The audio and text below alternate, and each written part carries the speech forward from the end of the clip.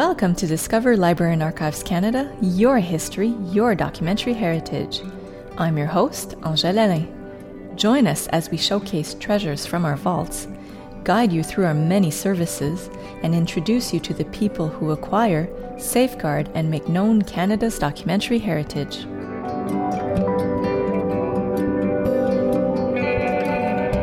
The invention of photography in the early 1800s revolutionized the way humans communicate and share information. And while it's hard for us to imagine not having a device with a camera at our side at all times, photography has only recently become available to the masses.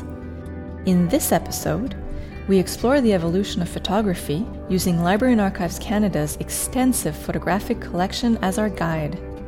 Archivist Jill Delaney takes us through the collection and brings to light some of the incredible stories surrounding these iconic images.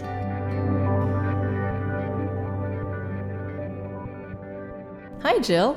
Hi, Angèle. Thanks for joining us today. Thanks for inviting me.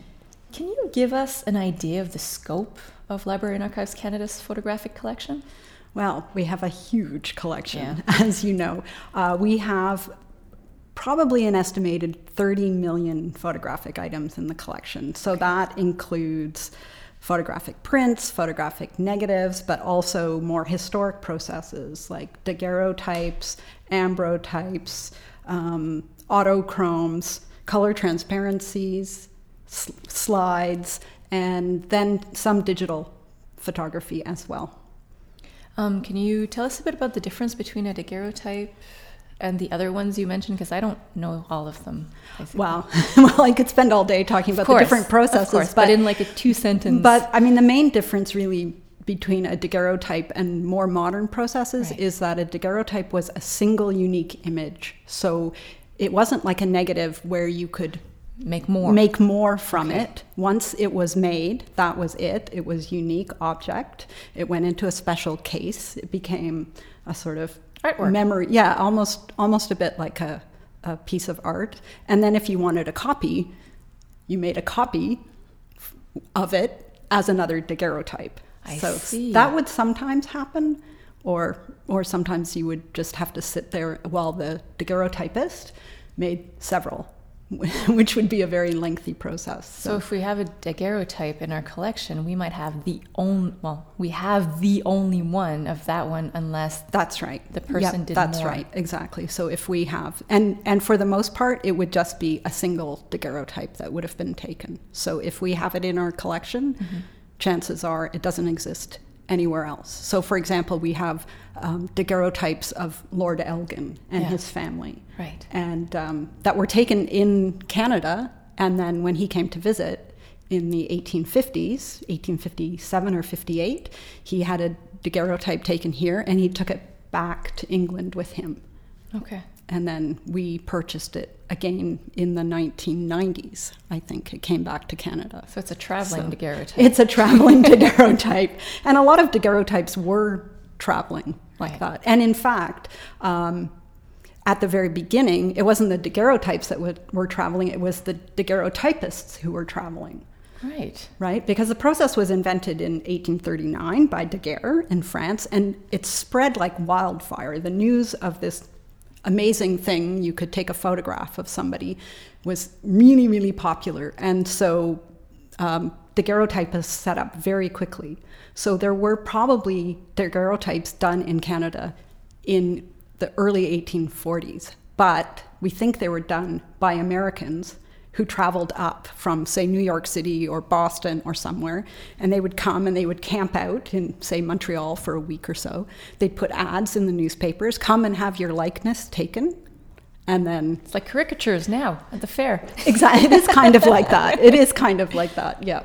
So, but it was expensive too, so... I can imagine. Yeah. And I read recently that some of those daguerreotypes didn't work too well because these early daguerreotypists didn't necessarily know what they were doing. Right. So people would pay a lot of money to have their portrait taken, and then, 6 months later, it would be gone from it. The image would have faded away.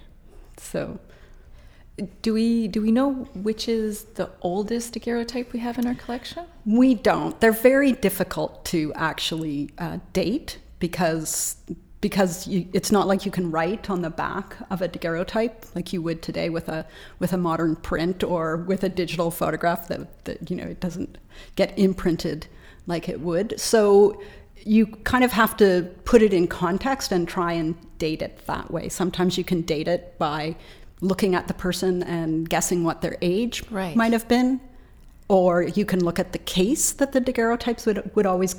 Daguerreotypes were always kept in a case because they were very fragile. Mm-hmm. So sometimes you can date something by the case because they changed over the years. And sometimes you can date it according to what else is around it, or maybe it was taken for a particular event. We have right, and when the event was. And when the event was. A lot of investigation work involved. Right. Yeah. We have a daguerreotype, for example, of the site of the old Molson Brewery in Montreal, just after it burnt down. It's a very rare daguerreotype because most daguerreotypes are portraits, and this was taken outside. So it's a very complicated process, so this is something that's fairly rare. And we can date that one because we know from newspaper accounts and from the Molson family phone that we have, we can date when the fire happened. Right. So we know more or less, we know the year that it was taken in at least. But most of the earliest photographs in our collections would date from the mid to late 1840s. Okay. Those would be daguerreotypes. And then we also have salted paper prints, which are the other really early process. What does that look like? It looks like a very grainy print. Okay. So because it was a process. The advantage of a salted paper print was that you could reproduce it, because in fact the photographer would make a paper negative first, and then you could make a paper print from that. And that process was invented by a Brit, Talbot, who was sort of in competition with Daguerre. Oh, I see. So that process in Canada, we don't really have anything probably before the early to mid 1850s. But those are still pretty amazing images. Right. But they look very grainy. So I imagine that Lac's photo collection tells pretty much the history of Canada. What can we learn about early Canada from looking at these photos in our collection? Well, we can learn a lot from looking at them. And I think one of the aspects of photographic history that I like to talk about is that photographs are not just illustrations that go along with text. Right. Photographs, you can read a photograph and you can learn a lot about the history of Canada in a way by having had the photo taken, especially in the early years, in the 1850s up to, say, the 1880s.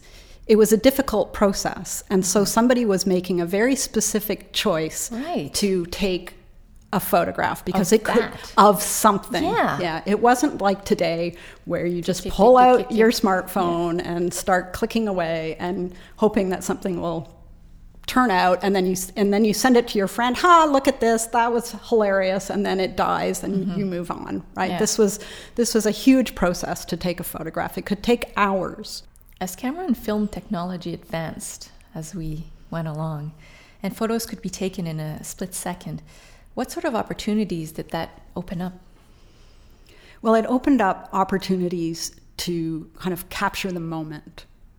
And it really opened up the field of photojournalism and documentary photography. And that's huge for us at Library and Archives Canada because we collect documentary photography. Mm-hmm. We're not collecting photography as art, we're collecting photography as a document of Canadian history and society.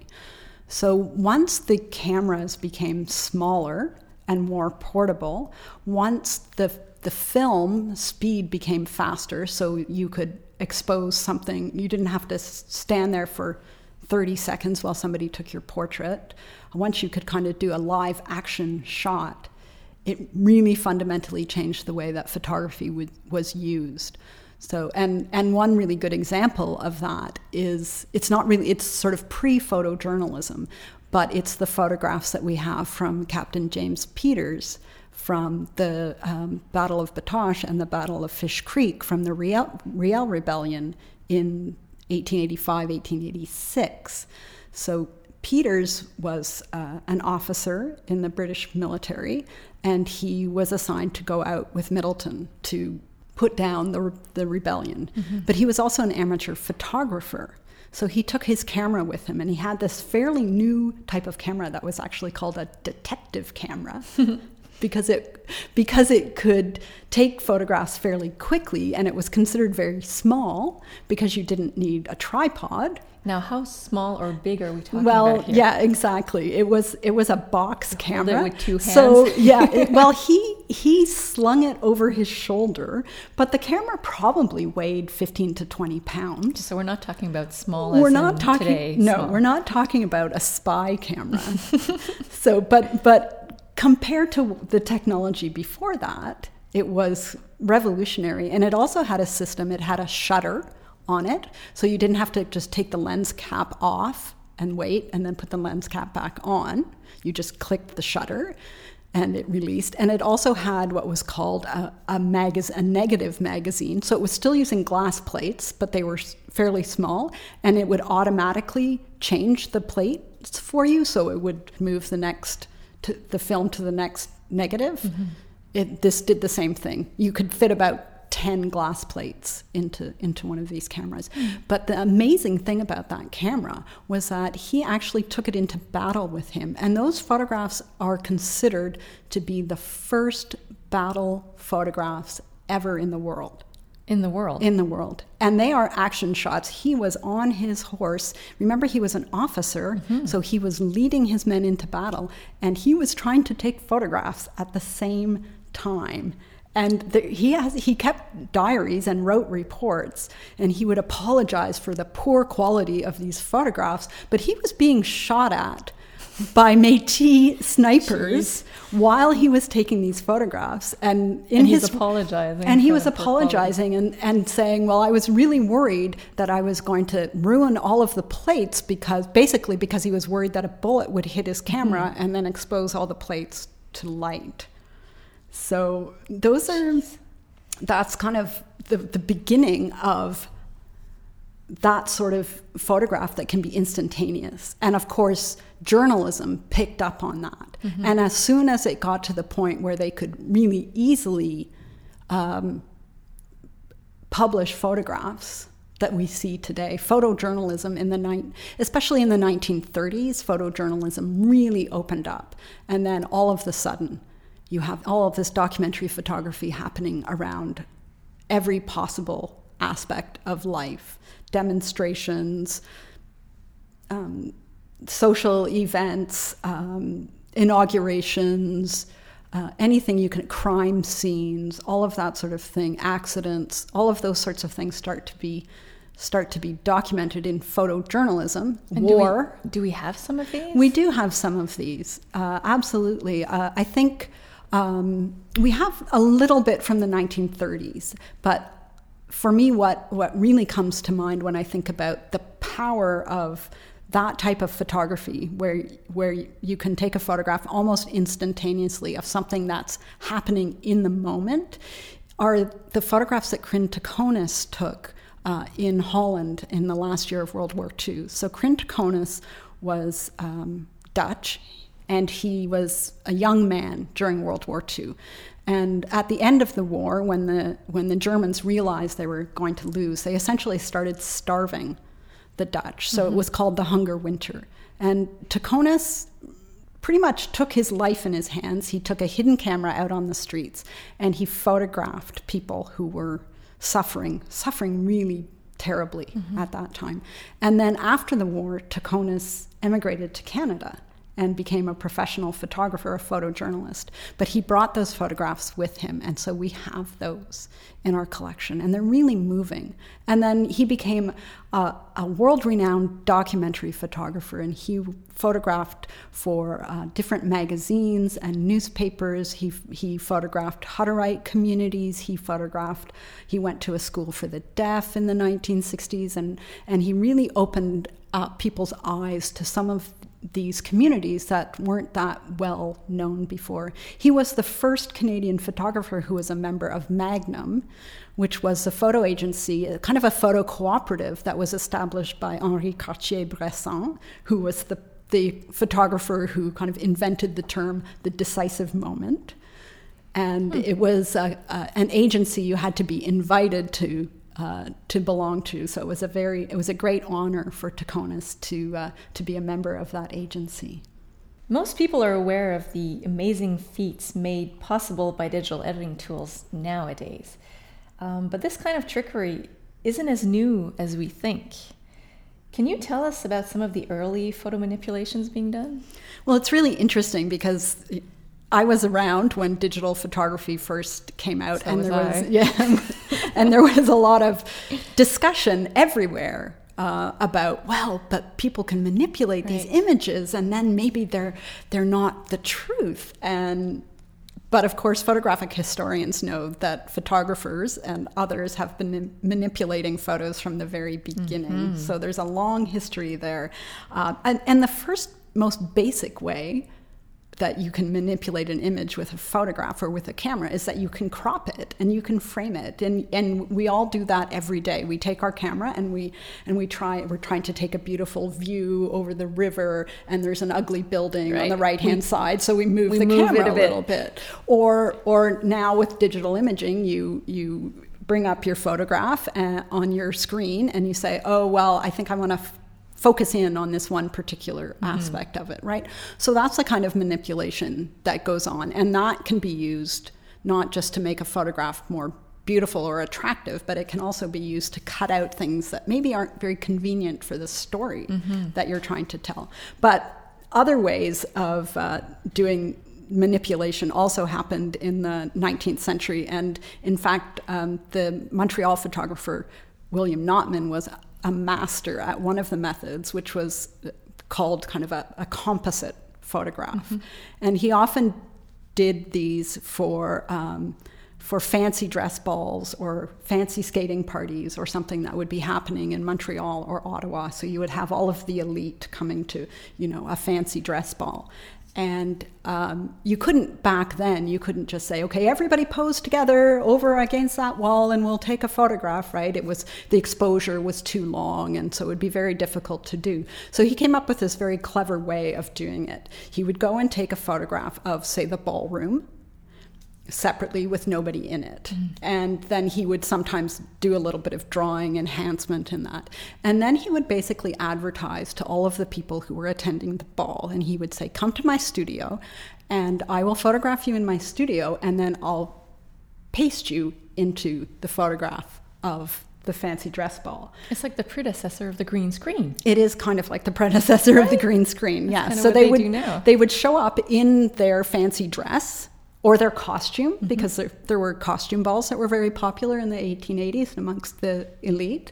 So they would show up for these photographs. They would each be photographed individually or with, their husband or their wife or whatever. And then he would take that photograph, he would print it, he would essentially cut it out, then he would paste it on to the background with all of the other ones. And these, we're talking about large photographs here. There would sometimes be 100, 200 people in these photographs. Depending on how much you paid, you would either get closer to the front or further at the back. No. So sometimes, but also, say if the Governor General was attending, they would get at the front, obviously. And then other people you would, it'd be kind of like a Where's Waldo thing, right? trying to find where your head ended up in that image.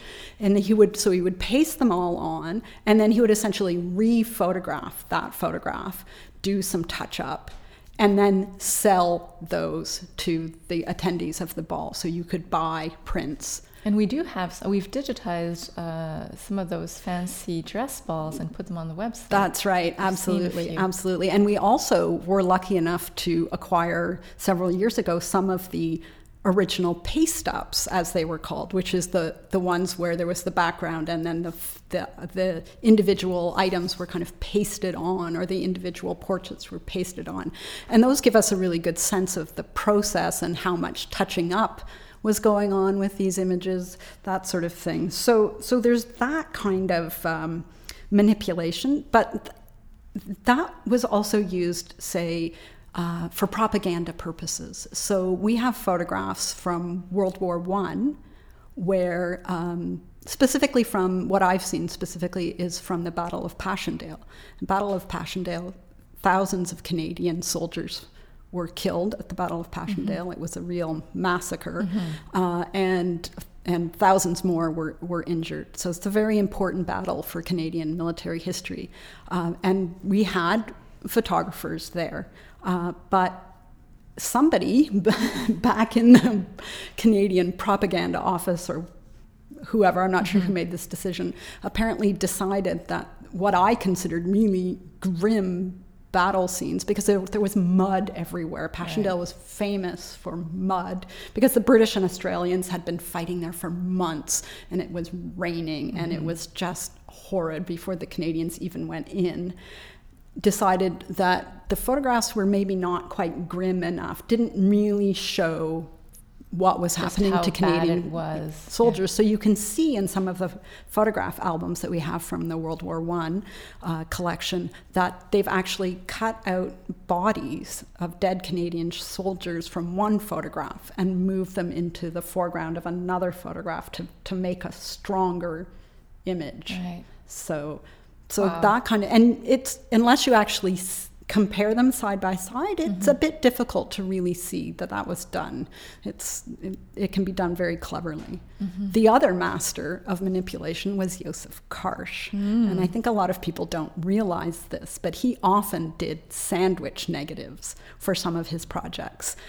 Those are a little bit different than a composite. Okay. So they're not fake photographs, but Karsh was always trying to bring out the best in his subjects, and lighting was extremely important to the final results that he got for his photographs. So in the 1950s, for example, he had a contract with Maclean's magazine where he traveled across the country, and he took photographs that were supposed to typify what happened in that city. So, for example, in Regina, he visited the RCMP training center that was there, and this is 1952-53. Okay. And he attended a graduation ceremony there, and there's one photograph that looks like it's a young officer who's just graduating, and he's actually in the chapel at the RCMP training center, and he's praying. I mean, this is the 1950s, right?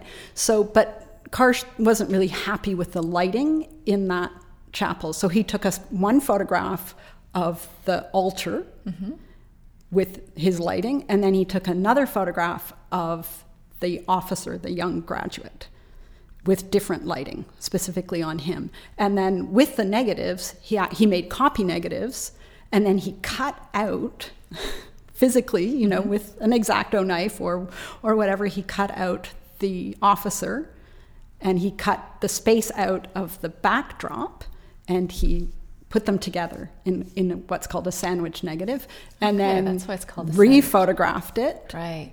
Made a new negative, and then made prints from that. And you can see if you look carefully at those kinds of photographs that Karsh did, those kinds of photographs depicting auto workers, for example, or steel workers that he did, or this RCMP photograph. If you look carefully, the lighting is not quite right in a way, because it comes from two different sources. So it doesn't, it's very effective, right? It's very dramatic, and you can understand why he did it. Yeah. But if you look carefully, sometimes the person's face will be lit from one direction and the background will be lit from a different direction. But photography is art. Yes, for Karsh it was definitely, I would say it was definitely an art. He was doing portraits the same way that Rembrandt would have done a portrait. Right. Karsh was doing a portrait, and he was always trying to make the sitter look the best that they could possibly look, or make his photograph look the best that they could possibly look. But everybody makes a choice when they take a photograph, whether they realize it or not. As soon as they pull out their camera or their smartphone, they're making a choice. Right.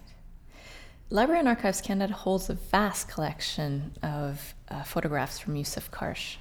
What kind of material can we find in that collection?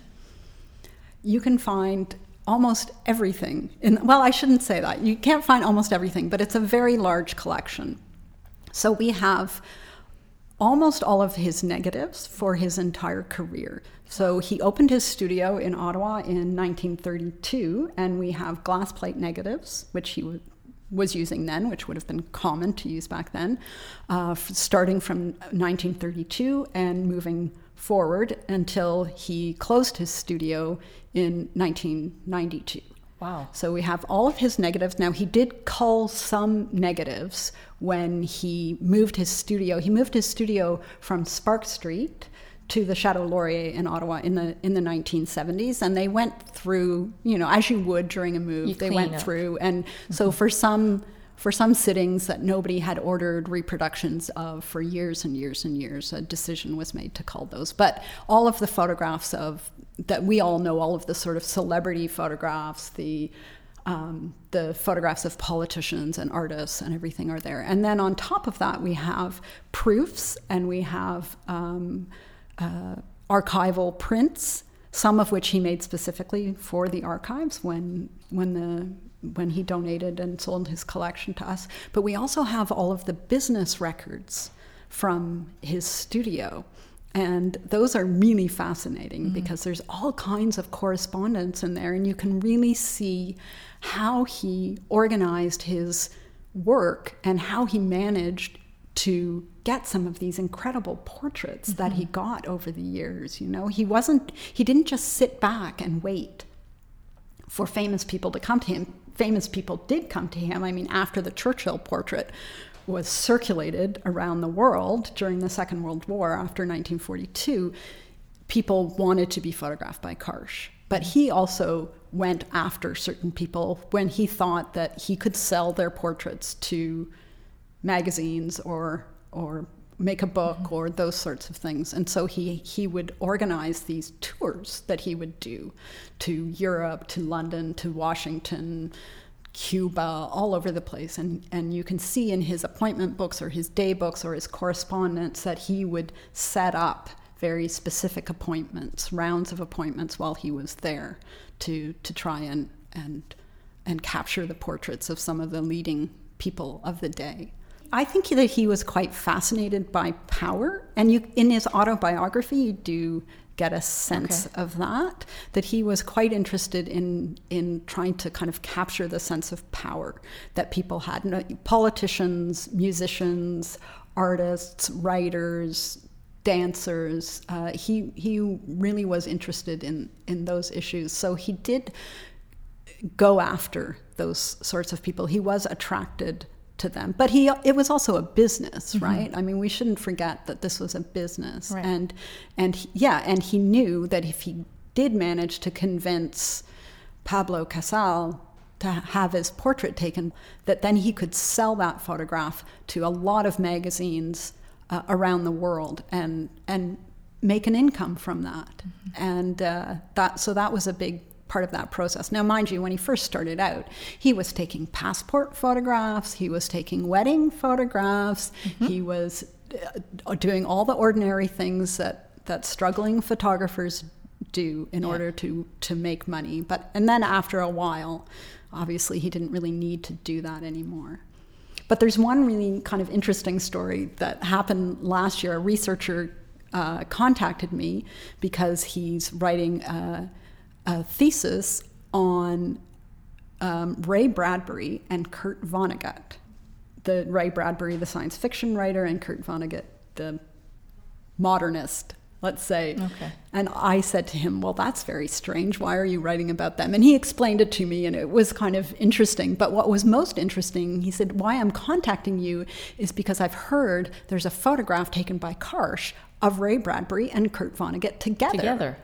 Huh. And I mean, I had no idea, but I went in and I looked, and there it was. And then I thought, well, I'm going to try and figure this out. And it turned out that they were both in town the same time, as Karsh was going to be there. I think it was probably in New York City that he did that portrait. And they actually had appointments back to back. And Ray Bradbury went in for his appointment, found out that Kurt Vonnegut was coming in next, was kind of talking with Karsh and said, well, I'd like my photograph taken with Kurt Vonnegut. And so there's this whole great set of photographs of these two amazing American authors, iconic American authors, but taken together in a Karsh studio. So it just showed when you look at some of these booking lists, these appointments, it's just famous person after famous person after famous person. It's quite astonishing. And we have those. Awesome. Absolutely. And we have correspondence. We have Karsh's correspondence with Marshall McLuhan, which was pretty entertaining. I mean, there's not a lot there, but Karsh kept saying to McLuhan, well, I'm just an uneducated Armenian immigrant. I wouldn't understand what you're talking about. And McLuhan responded a couple of times very curtly, of course you would understand. It's what you do. The medium is the message, sort of that kind of, I mean, I'm just paraphrasing, but that kind of correspondence going on between him and Marshall McLuhan. So it's quite fascinating once you get in there. There must be some very sophisticated systems involved in the preservation of fragile photos and one-offs, for example, we were talking about. What types of facilities does Library and Archives Canada have to safeguard these rare photos? Library and Archives Canada really has two main facilities for the storage of our photographs. The first one is the Gatineau Preservation Centre, and there's several vaults at GPC, as we call it, that are specifically designated for the storage of photography. I always think of the cold one that you have to put your winter coat on to get in. That's right, and we're not allowed to go in. No. And in fact, yes, the cold vaults, there's two cold vaults, and they hold both color photography and color motion picture film. But the reason is some color processes are subject to fade or shift color. People have seen they go yellow or they go red over time, and that's because the chemicals are shifting. And it's known that if you lower the temperature enough, you can kind of halt that progress. So if we have family photos that are starting to go yellow, for example, if we put them in a cold storage, we might be able to stop it? You might be able to... Yes, you might be able to slow it down a bit. The issue is also, there's an issue of humidity. Okay, I right? see. So it's a little more complicated. Okay. And in fact, the way the cold vaults work at GPC is that they're kept at about minus 18 Celsius, I think.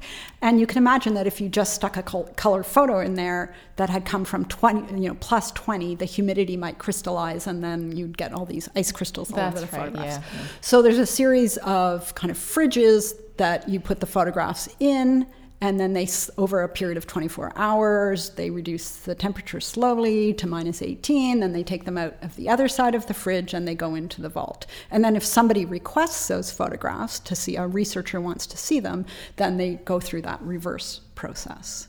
So that's very interesting. Yeah. And the other main facility we have, of course, is the new nitrate storage preservation facility, which is an amazing facility. And the reason we have that is nitrate is a short form, but for nitrate cellulose film negatives, it also has a tendency to chemically degrade over time.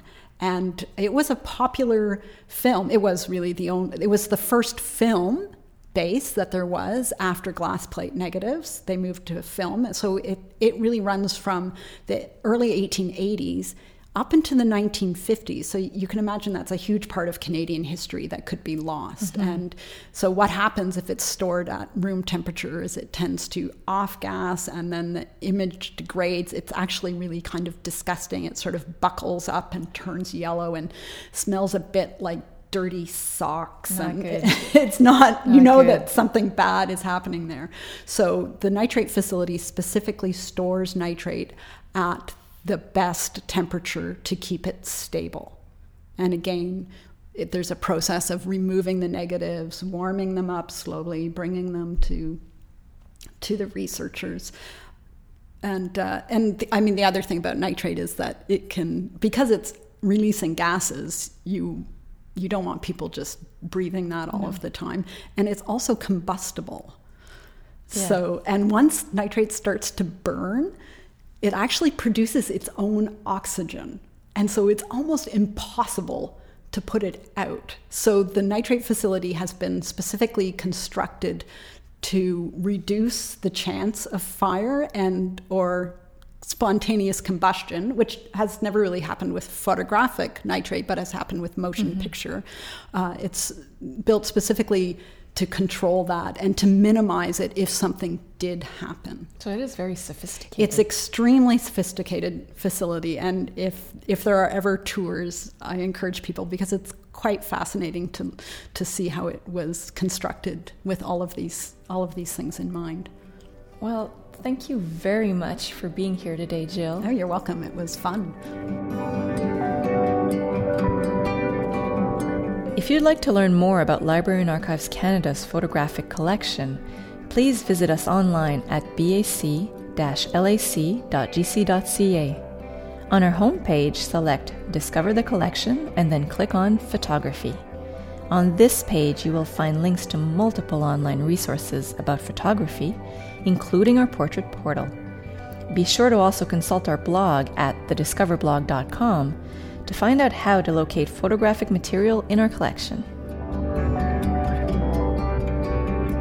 Thank you for joining us. I'm your host, Angèle Alain, and you've been listening to Discover Library and Archives Canada, where Canadian history, literature, and culture await you. A special thanks to our guest today, Jill Delaney. For more information about our podcast, or if you have questions, comments, or suggestions, please visit us at bac-lac.gc.ca/podcasts.